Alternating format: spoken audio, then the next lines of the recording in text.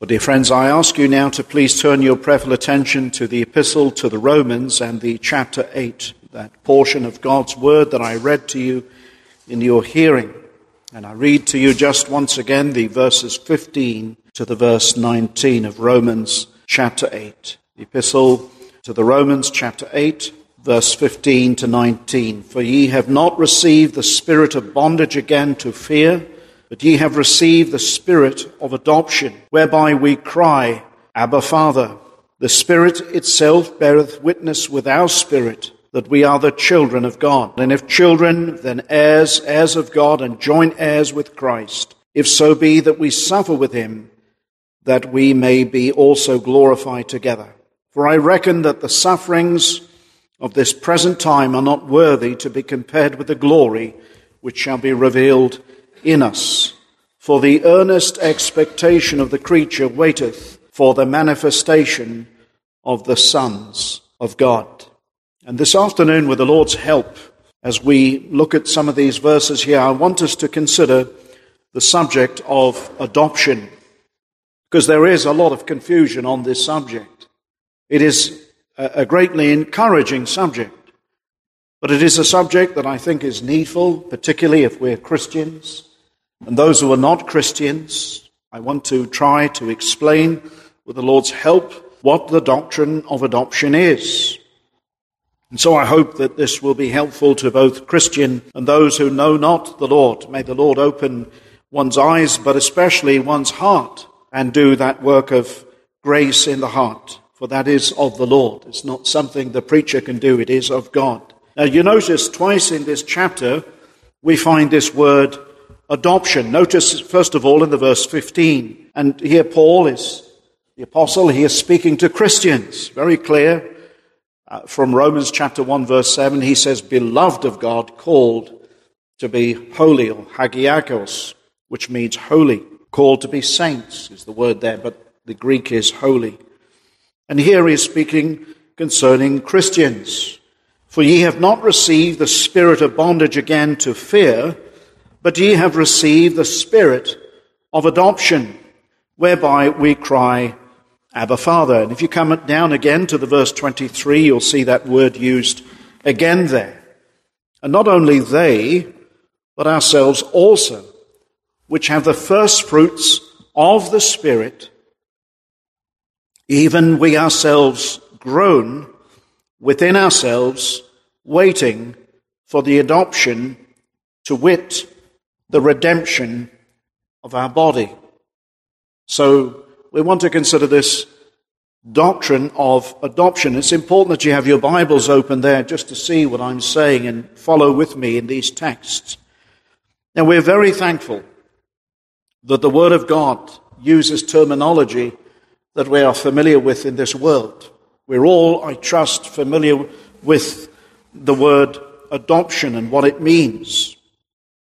And this is a way in which God describes the relationship that he has with his children. By nature, the Bible says we are children of wrath, even as others.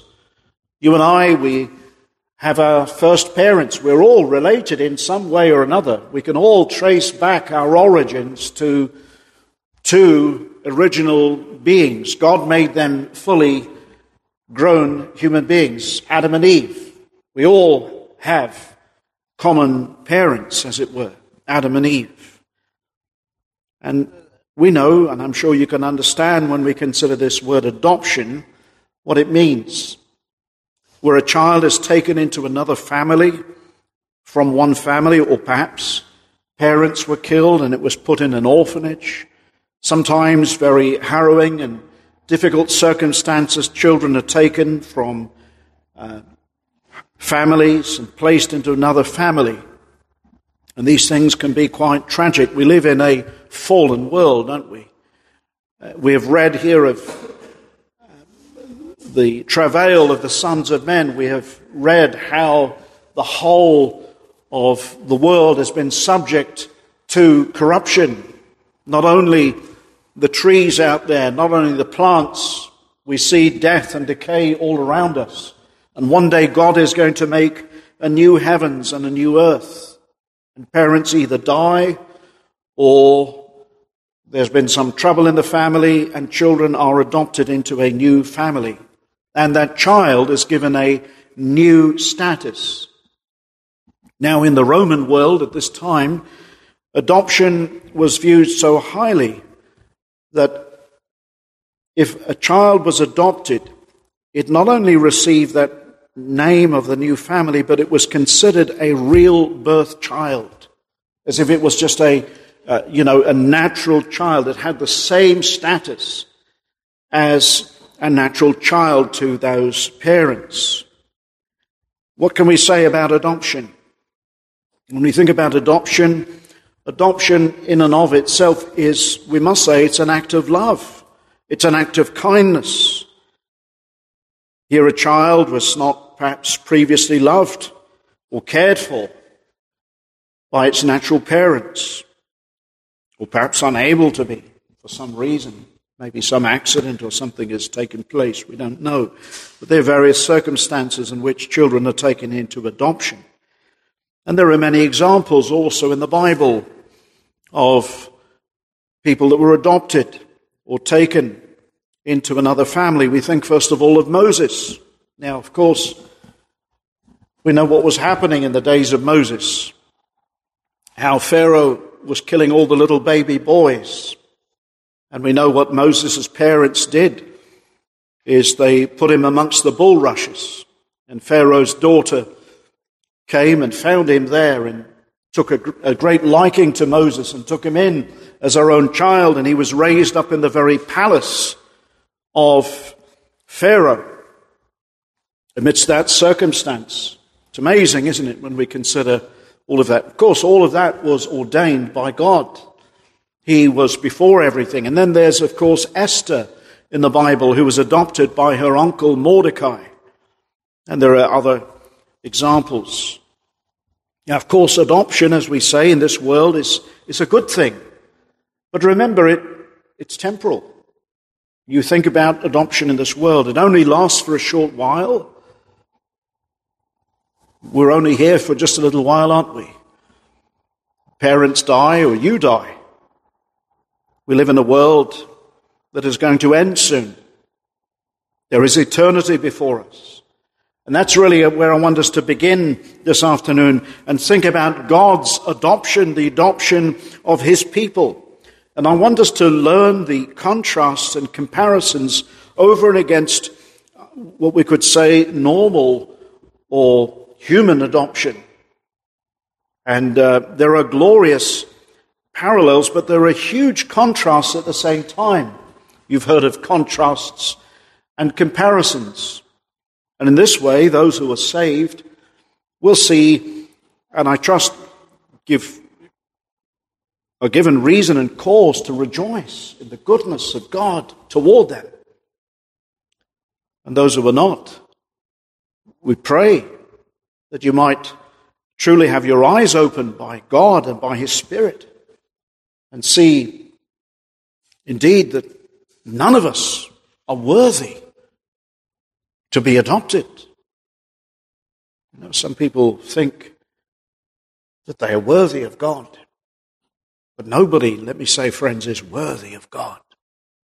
And what we're going to say this afternoon is that salvation is entirely a gratuitous act of God. It is a glorious thing. It is something that the Christian ought always to be rejoicing in. The adoption that they have in Jesus Christ, because it was never merited. It is the complete and absolute favor of Almighty God. It is really based on mercy. That's really what adoption is. At the heart of it, it is based on mercy. You see, many people think, many unbelievers think that salvation is based on good works, but it could never be. Never be.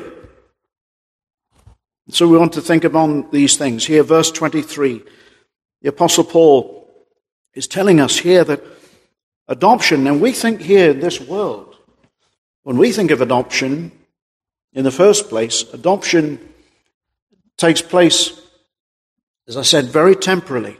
We're just here for a few years, a little while. And we're adopted physically, we could say. Isn't that true? Somebody physically adopts you. You wouldn't say, well, you've been adopted if you're not taken in to the family home and cared for. And it's just on paper. It's not really adoption, is it? But you see, with God, it's not only spiritual, but it is physical in the final sense.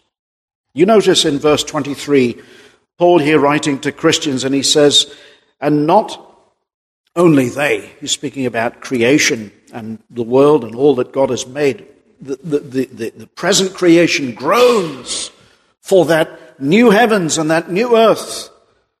But he says, but ourselves also, which have the first fruits of the Spirit, or the down payment, as it were, of the Spirit, even we ourselves groan within ourselves, waiting, now notice, for the adoption, to wit, the redemption of our body. Here, when we're thinking about adoption, there's two aspects of it. There's the spiritual, and then there is going to be the physical. There's going to be the redemption. Notice, waiting for the adoption, to wit, or to witness the redemption of our body. That is the proof of it. When man and woman will be called out of the graves, and their bodies will be completely transformed and changed forever. And their renewed spirits will join their bodies forever and forever. That will be, to wit, the redemption, which we're speaking there in verse 23. Now the question is, what is adoption? The Westminster Shorter Catechism gives an answer. In question 34, the question is asked, what is adoption in the Westminster Confession? And the answer given is, adoption is an act of God's free grace, whereby we are received into the number and have a right to all the privileges of the sons of God. And I want you to just think about that little statement there where it says it is an act of God's free grace. Now, what we mustn't do is we mustn't confuse that with election. We mustn't confuse adoption with election. And I know you sometimes hear these terms used from the pulpit. Let's not confuse that. God chooses. But let me say, adoption is truly a transaction that has to take place in time. It's an act of Almighty God. And the proof of it is the working of His Spirit, whereby the sinner is quickened and they are brought into a saving knowledge, or we could call it faith, in the Son of God. And the Spirit of God bears witness with our spirit that we are the children of God. It is an act that takes place in time. All Reformed teaching will teach that. What the Scriptures simply state here, it is an act of God. You notice in Galatians chapter 4, and here's the proof of this. If you turn there in Galatians chapter 4 and the verse 4, we read this, speaking about the Lord Jesus Christ coming into this world. And while we could say Abraham was a child of God, that's true. I want you to think about this. God is a God of justice. And in order to adopt His children, a legal transaction had to take place in this world. And when did it take place? In the fullness of time. There was a transaction there at Calvary. But before that, there had to be a life that was lived in the room, in the stead of sinners. And I often say this, and it's true. Jesus Christ lived a substitutionary life. He not only died a substitutionary death, but He lived a substitutionary life. So that in salvation, the righteousness of Jesus Christ is imputed or given to the believer, and that is received by faith in time. But at the cross, all the debts of His people are laid upon Christ. So you notice in Galatians 4:4, have a look there, with me. But when the fullness of time was come, God sent forth his Son, made of a woman, that is, he was conceived in the womb of Mary. By whom? By the Holy Spirit. Made under the law. He came under the moral law of God. He came under that law. Why? Well, verse 5 tells us to redeem them that were under the law. Now notice that we might receive the adoption of sons. You see, it hadn't yet taken place in time. A transaction had to be done, a life had to be lived, and that a death had to be take place. There's no other way. Because God is a God of justice. He said, they shall be mine in the Old Testament to his people. So, for whom God foreknew, he predestined. And those whom he predestined, he called, says Romans 8. And those whom he called, he justifies. He justifies by faith and brings them into that adoption, as we read here, that we might receive the adoption of sons. You see, it didn't happen in eternity past. God predestinated his people in eternity past. And he said, they will be mine. But remember this, the sins have to be paid for. The debt has to be paid for, and a positive righteousness had to be earned on their behalf. Now just think of the sheer wonder and the miracle of adoption. It is a miracle, isn't it? Because when you think about it, the person whom God adopts into his family doesn't want to be in his family by nature. Nobody by nature wanted to be in this family. What were we? We were rebels, some of us, all of us, in fact. We were by nature, says the Apostle Paul, children of wrath, even as others. You see, the first thing I want you to think about is the person who God adopts into his family is somebody who rebelled against God, who was at war with God. They knew the truth, and yet they held down the truth. They suppressed the truth in unrighteousness. They denied God. And that's amazing, therefore, isn't it, that God should ever adopt somebody and bring them into his family. Well, they rebelled against God by the way that they lived, by the way that they thought, by the way that they spoke. If you just turn there to Ephesians chapter 2 and the verse 3, the apostle tells us, he describes these Ephesians, these believers at Ephesus, what they were before they were saved. He says, among whom also we all had our conversation in times past. He's speaking about people in the world who were dead in trespasses and sins. In times past, in the lust of our flesh, fulfilling the desires of the flesh and of the mind, and were by nature the children of wrath, even as others. You see, and this gives us great hope. When we look at some of you and we think, maybe some of you might tend to think, well, there's no hope for him. There's no hope for her. Well, you just don't know who the Lord might have mercy on. This is what he says. You know, the Lord can save even the hardest of sinners. And he adopts them and he brings them into the family. Not because they're good, notice, but they were by nature children of wrath, notice, even as others. But notice, but God, who is rich in mercy, for his great love wherewith he loved us, even when we were half dead, when we believed, no, but even when we were dead in sins, hath quickened us together with Christ. By grace ye are saved. You notice that? These people, think of it, were perhaps even those that blasphemed God, took the name of the Lord Jesus Christ and used it as a byword, as a swear word. Now I'm told that in this country, if you want to adopt a child, it costs a great deal of money. perhaps even tens of thousands, sometimes much more. If you want to bring somebody in from overseas, there are ways in which you can do it, but there are all sorts of hurdles in the way. It can be expensive.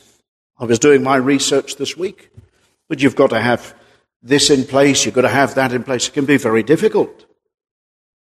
And sometimes the most unsavory people on the top of the list. And that's wrong, isn't it?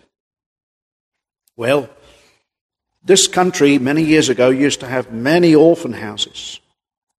Times were difficult. Times were tough. Today you have a lot of foster parents, and I'm trying to speak very sensitively on the subject because there may be those who have been in that sort of situation or know somebody in that situation, and these things happen. We live in a fallen world, don't we?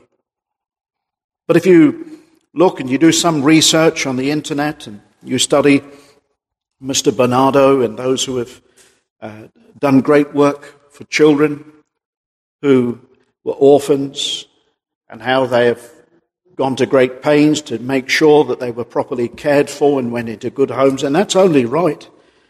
Well, if you went into back in those days, the old orphan houses in the 1800s, it was a typical thing for a prospective parent to walk in one of those orphan homes and the children to line up outside. In fact, I've seen pictures of children with little tags on them and their names and their age. And the prospective parent would sometimes ask to see the children, and they would examine them, look at them up and down and see if they were healthy or is this one going to be troublesome? And common sense tells you that if you're a prospective parent, you're not going to pick the troublemaker. Well, that's how the world thinks. Maybe if you're a Christian, you might have just compassion on one. Your heart goes out to this one or that one. But that's how it was. The prospective parent would walk down that line and examine the child and pick that child and choose to, if it met the approval of the orphanage, to take that child to its home. But I suppose they wouldn't, as I said, pick the worst. But what has God done with his children? He's picked sinners. What did the Lord say? I've not come to call the righteous, but sinners to repentance. What a difference. What a vast difference. You know, we might like some nice child to come and live in our home, and how dare he or she behave like that? But God, He adopts his children. He doesn't, in fact, look at their record, but it's despite their record that he chooses them and he adopts them into his family, that he has mercy and he has grace. Now that's a miracle in itself, isn't it? That the infinitely holy, glorious God of heaven should have mercy upon even the chiefest of sinners. We think of the Apostle Paul, who by the Spirit of God penned this epistle, who persecuted the church of Jesus Christ, and who stopped him and who had mercy. He said, I obtained mercy, the Apostle Paul. So that's the first thing we could say. A big contrast, isn't it? Between worldly adoption and God's adoption. And you think about it sometimes even, and you hear cases of this. I was a while ago listening to a documentary on the radio of foster parents that have had difficulty with children. Sometimes they take them back. Children are just too much trouble. But God never does that with his children. Never. No matter what they do in their Christian life, that love is forever. He never forsakes them. Something else. I want you to think of the cost of adopting one into the family of God. As I said, some places, some countries, and even here, it can be a costly exercise. Maybe even tens of thousands of pounds It's got a little bit easier these days, I think. But what a far higher cost to adopt into the family of God, for a child of wrath to come into the family of God. As I have already outlined, there's the expense of two payments that had to be made. There's first of all the expense of the life of 33 years of a spotless, impeccable obedience before Almighty God the Father, in which the Son of God lived. He came, and he who made the world was made by him. And when he came into the world, by the way, the world knew him not. The world received him not. Even his own people received him not. Although the word of God spoke about him in the Old Testament, he came into this world. And the Jews, who had the privilege of the oracles of God and the testimony and the law and the prophets, they rejected the Messiah when he came to the world. They rejected God. And yet what was he doing? He came, as Isaiah says, under the law of God. He magnified the law of God and he made it honorable. And what a cost that was. He endured the hostility of the world in which he created. And then, at the end of it all, what an awful load he had to bear. The weight of all of the sins of his people. Isaiah 53, the verse 11 says, "For he shall see the travail of his soul and shall be satisfied. By his knowledge shall my righteous servant justify many, for he shall bear their iniquities." That's what he did. He bore all of the iniquities of those whom he would justify.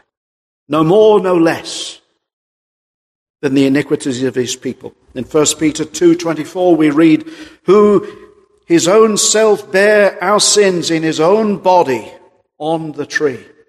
All of my sins, past, present, and future, were laid upon Jesus Christ.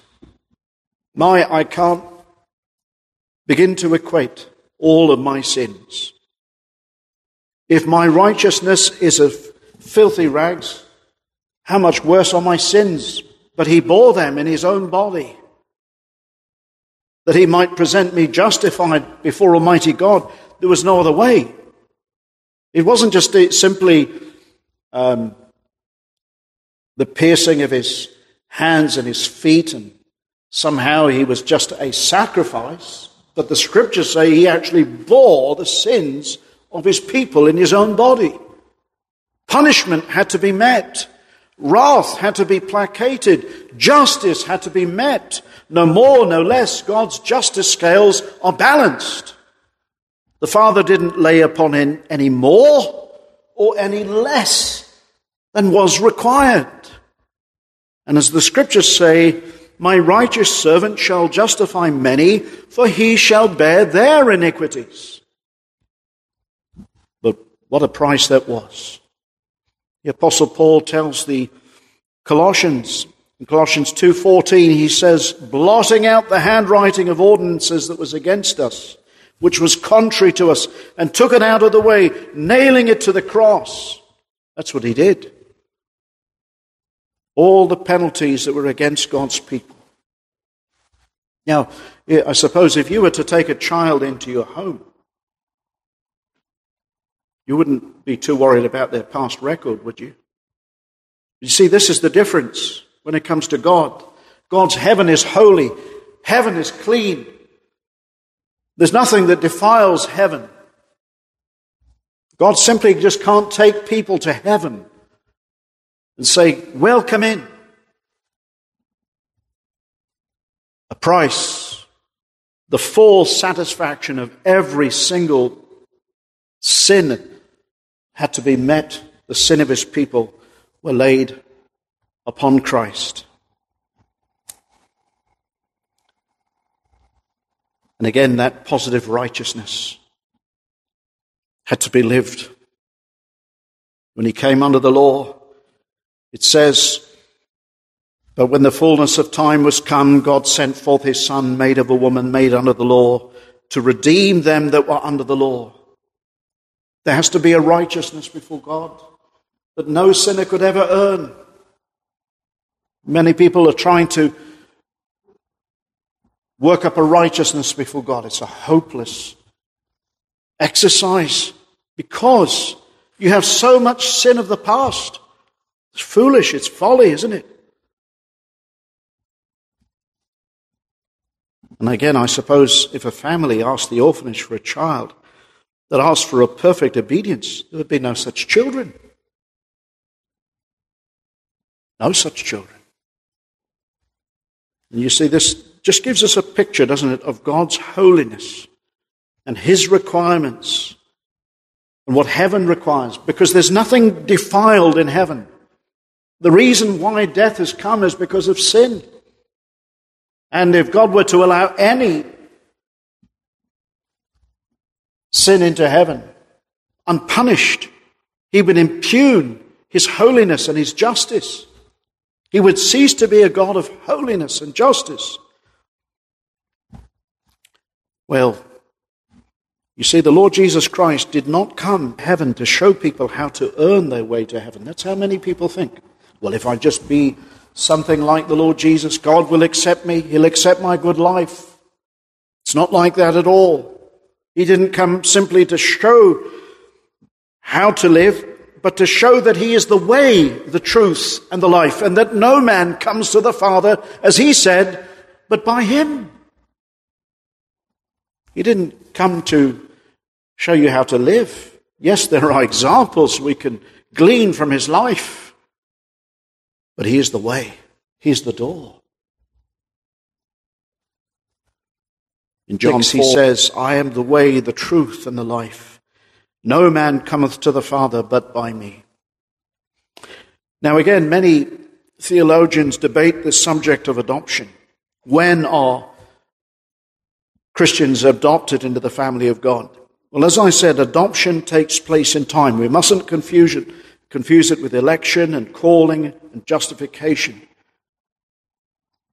But it happens in time, and there are things that we can say about this. Adoption is about mercy. And you think about this. Before Adam ever sinned, he didn't know what mercy was, because he didn't need mercy, because he was upright. He had never sinned. But sin has spread to all men. When Adam sinned, he plunged all of humanity into a lost estate. All was lost. Now you see, adoption is not a cold, hard doctrine. It's something heart-melting. And it's the truth. It's a glorious thing. There are unspeakable blessings, and I want to bring at least 8. Now, don't be put off by that. Let me bring you 8 here this afternoon, very briefly. What comes with adoption? First of all, we're in a new family. When God adopts us, and that new family will never sin one day. Never sin one day. And you see, this is the chief difference between somebody who's saved. They care about that. Christian doesn't want to sin. Although he does sin, sin grieves him now. But they are brought into a new family. We used to belong to a fallen family, a ruined family, ruined parents, Adam and Eve. And we notice the arguments beginning in Genesis chapter 3. It was her fault, it was his fault, it was the devil's fault. That's the world, isn't it? And there's going to be no arguing in heaven. There's going to be no debating in heaven. There's going to be no pride in heaven. We're reminded, aren't we, in 1 Corinthians 15, the verse 22, for as in Adam all die, even so in Christ shall all be made alive. Not just alive now, but alive forevermore. As he said, I who that was dead am alive forevermore. We are going to never die. This new family will never see death. The second death. Death in its ultimate sense. True death is separation from God forever and ever. And God is life. Never be separated from God. The second blessing that adoption brings is that we may know that we have been loved and we will be loved forever. You know, this is something people speak about. You turn on the radio. I'm not saying do that. But if you were to, and you listen to all the songs of this world, songs are about love. Quite frankly, we know we're loved less, aren't we? We're unlovable. By nature, we're unlovable. There's nothing lovely about us. We're all sin. We're all unclean. But you know, the blessing of adoption brings us into a knowledge that we have been loved and God loves forever. People's love, even young people, their love blows hot and cold, doesn't it? One day it's this, next day it's that. Even a parent's love can blow hot and cold for its child. And sadly, some children do such heinous things in their lives that even their parents stop loving them. And that's sad. But God's love is forever. Jeremiah 31 verse 3, the Lord hath appeared of old unto me, saying, Yea, I have loved thee with an everlasting love. God is from everlasting to everlasting. We're told in Proverbs 8 that his delight was always with his people. He loved them. He knew them. He foreknew them from all eternity past. Now, I'm sure you think about these little children in an orphanage, particularly in the 1800s, and even now, in most cases, those children must have felt so unloved, so unwanted, so uncared for. But in time, if they're taken into a good home, they will feel loved and cared for. And that must have been a precious thing. To feel that love, to know that love.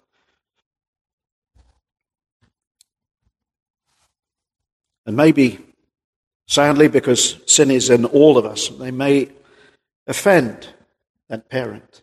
And maybe, as I mentioned, foster parents can just take the children back. We don't want this child anymore. It's too much trouble. And then they must feel sad for themselves. And that love now seems to have waned and waxed cold.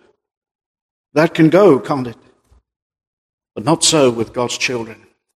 You think of Peter, when Peter denied the Lord. The Lord never denied him. The Lord never forsook him. We can never lose the Lord's love.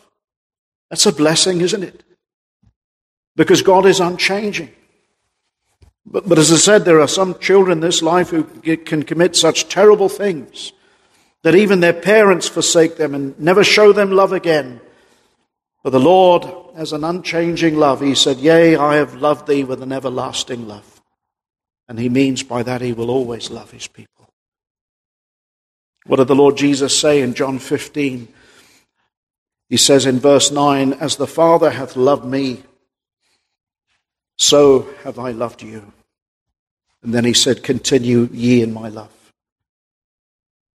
You know, and it's often the case, isn't it, when we realize somebody else's love for us, it melts our hearts to love, doesn't it? We think of how unworthy we are. He says, I have loved you just as the Father has loved me. We can't imagine that. How has the Father loved his Son? Perfectly. And Jesus Christ, therefore, loves his children, the children of God, perfectly. And then he says, Continue ye in my love. You see, it's based upon his love. It's the love of God that constrains the heart of the child of God. The third blessing is that we receive a new nature. Adoption brings with it a new nature. This is why I say it happens in time. And in time that new nature comes. because of the Holy Spirit that comes to indwell the believer. You think of a child that is adopted, it receives many things. Maybe it was living in the orphanage before, but it comes into a home now. It has a bed, it has clothes, it has new things like that. A new family. And a Christian receives lots of new things. And one of the most blessed things is not only God, but a new nature. To want to please God. The very fact that they believe and they repent of their sins is proof of that new nature. Let me encourage you. Repentance and faith are evidences of the new nature. There can be no repentance and faith without it. It's impossible. As we've read, the carnal mind, the natural mind is enmity with God. It's not subject to God, neither indeed can it be. But does your heart go out to God? The things that I've been saying, do they melt your heart? These might well be evidences that you don't love this present world. That little child doesn't want to go back to the orphanage, but it loves all that it has now. It's been given new things. I've often used this illustration. A father was having trouble with his son to get his life in order, to tidy up his messy room. And he knew that son had a lovely picture. He loved a picture. They used to walk by a shop all the time. And the father thought, well, I've got an idea. I'll buy that picture and I'll put it in my son's room. And you know what the son did? That picture was so beautiful that everything in that room started to look out of place. So the little boy started to organize everything in his life now, in his room, around that picture. And that picture, my friends, is the Lord Jesus and his love for sinners. And that's it, isn't it? That's at the heart of the Christian life. We love him because he first loved us. Paul tells us, whoever is in Christ is a new creature. We have a new view of God. We have a new understanding. We have a new heart. We have a new mind. We have a new affection.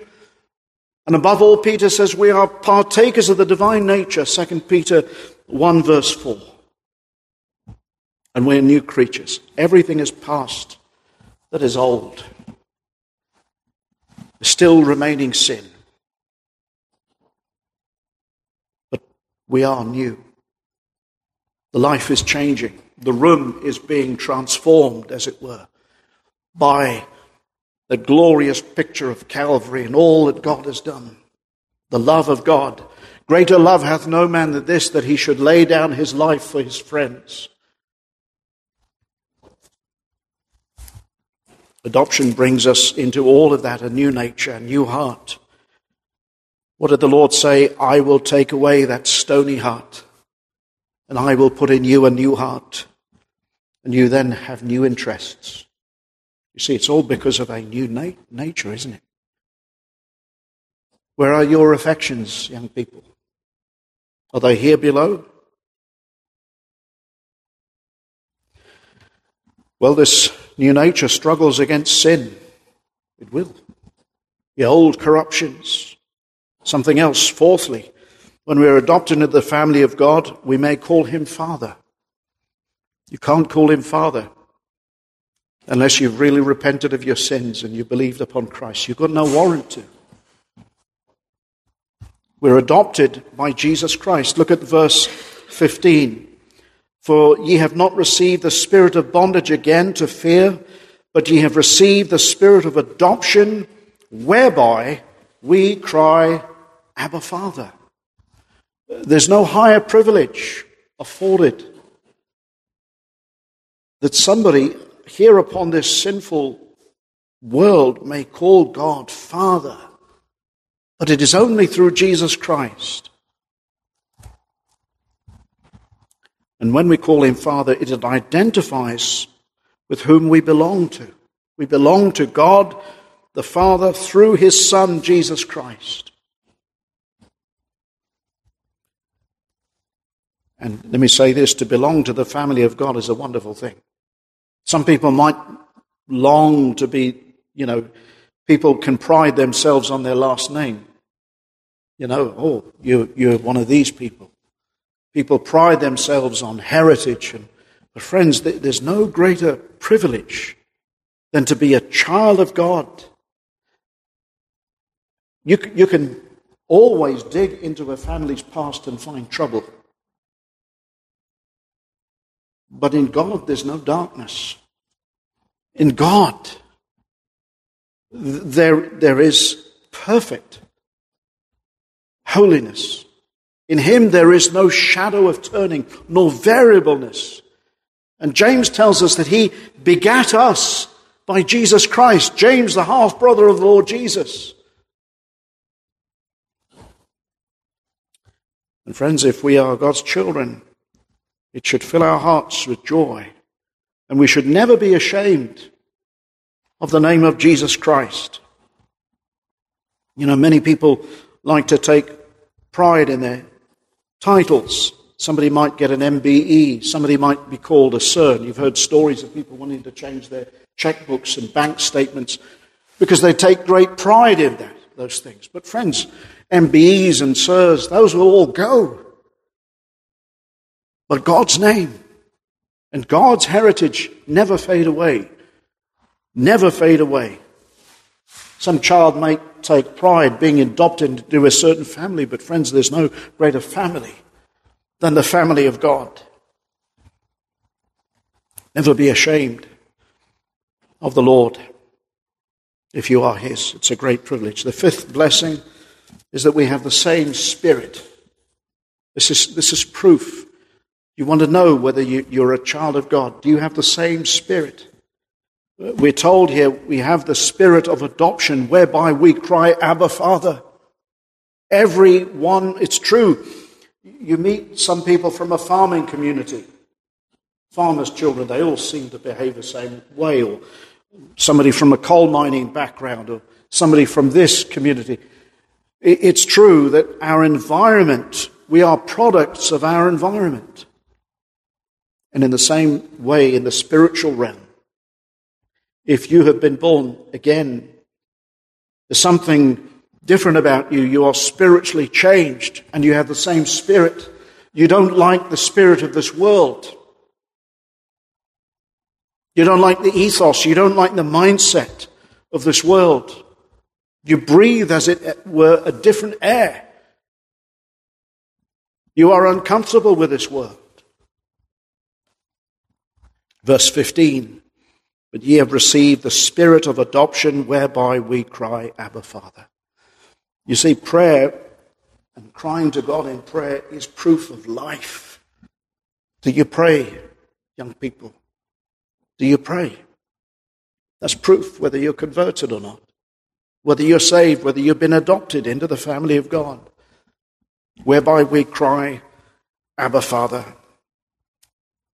And what are God's children like? Well, they're obedient. Not perfectly, but they seek to conform to God's word and his ways. Peter says in 1 Peter 1:14, as obedient children, not fashioning yourselves according to the former lusts in your ignorance.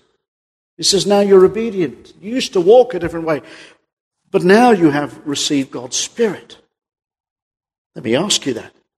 Is that true of you? Or do you walk according to the spirit of this world? According to the spirit of this age?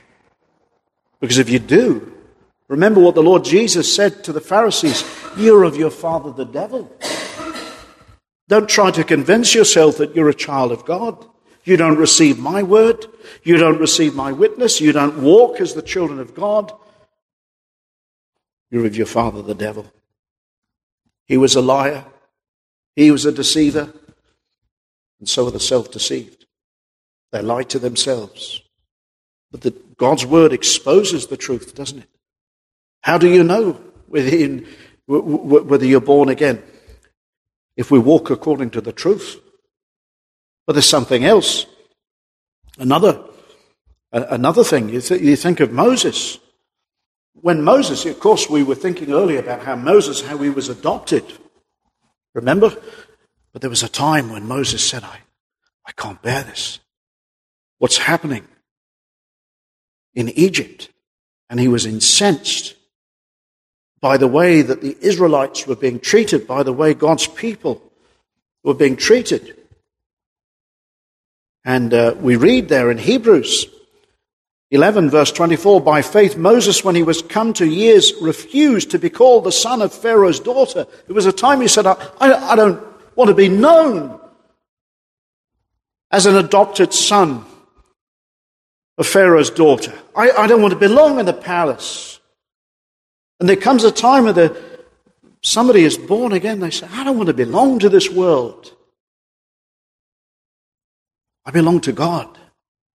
And it says there, choosing rather to suffer affliction with the people of God than to enjoy the pleasures of sin for a season.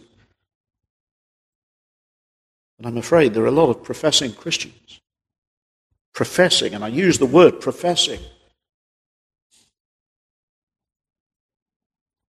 who are convinced that they've been adopted into the family of God, but they rather do the opposite to Moses. They choose rather the pleasures of sin for a season. They're not willing to stand against the tide of this world. You watch them and all that they do. How are we engaged in our lives? What do you watch on the television? You switch it off. Social media, pleasures of sin, music, drink, revelry. Peter says we've passed through all this. We're children of God now. Don't be self-deceived, friends. Some people, they give more honor to their own family than the family of God. They think more about, and I'm not saying be disrespectful to your parents, but some people choose their family over the family of God. Some people choose property, houses, a place to live over where God would have them live. Solemn, isn't it?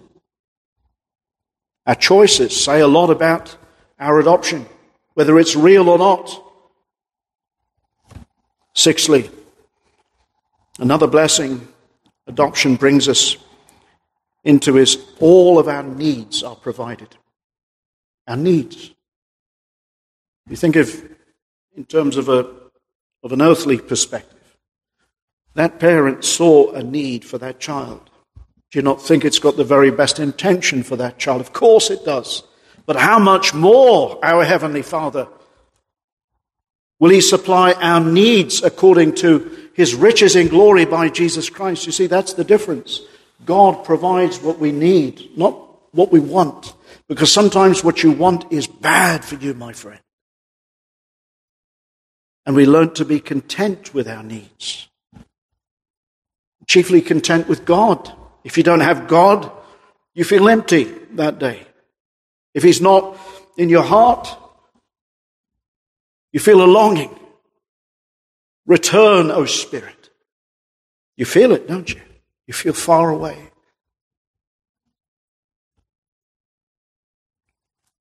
You know those words that the Lord Jesus gave to His disciples when He said in Luke 12:28, if then God so clothe the grass, which today is in the field and tomorrow is cast into the oven, how much more will He clothe you, O ye of little faith? He says, look at the plants, look at the trees, look at the birds, look at everything. Are you not of more value than these things? And He knows what you need. You know, sometimes a child has to say to the parent, I'm in need of this, but God already knows before we ask. What did He say? If a son shall ask bread of any of you, that is, a father, will he give him a stone? Or if he asks for a fish, will a fish give him a serpent? And so on. And then He says, if ye then being evil know how to give good gifts unto your children, how much more shall your heavenly Father? He does, doesn't He? And above all, He gives His Spirit in great measure. You think of Job, he was a man who was greatly blessed by God, but God took away those things. It seems in the mid part of his life, he lost 10 children in a day, and he lost thousands and thousands of sheep and camels and oxen and all of that, and God took it away. Why? To hurt him? No, but to bless him and to teach him things that he needed to learn. And in the midst of all of that crisis, God gave him rest. God gave him peace. Isn't that wonderful? So that we read in Job 34, verse 29, when he, God, giveth quietness, who then can make trouble? You know, that's what God gives you. Amidst your trials, amidst your difficulties, he'll give you peace. And we read of Job at the end, in Job 42:10, and the Lord returned the captivity of Job when he prayed for his friends. Also the Lord gave Job twice as much as he had before. Isn't that amazing? See, God doesn't just know our needs, but he wants to improve us. He's our maker, he's our creator. And Paul says to the Philippians, my God shall supply all your need according to his riches in glory by Christ Jesus. God is gracious. But here's the thing. God tells us, David says, delight thyself also in the Lord, and he shall give thee the desires of thine heart. That is, when you make God the center of your life and you delight yourself in the Lord, what you find is that his desires become your desires. That's the key, isn't it? Another blessing, seventhly, is adoption brings us into loving discipline. You might say, well, that doesn't sound like a blessing to me. Chastisement? It is. You expect to go into a good home. You expect there to be rules be put in place. You expect there to be chastening if need be. And it's all proof that God loves his children. The Apostle Paul, by the Spirit, says to the Hebrews, he says in Hebrews 12, verse 6, have ye forgotten the exhortation which speaketh unto you as children, my son? Despise not thou the chastening of the Lord, nor faint when thou art rebuked of him. For whom the Lord loveth, he chasteneth. It's a blessing to be corrected, because it's always for the good. It's always for the good of the soul, isn't it? Well, sometimes, you know what happens even in families. Families don't correct children in this life. And children can become a burden to society. They end up in prison, and they cause their own children problems. They live very thoughtless lives. They don't think about other people. They're not a blessing. They're a drain on society and other people. But what does God do?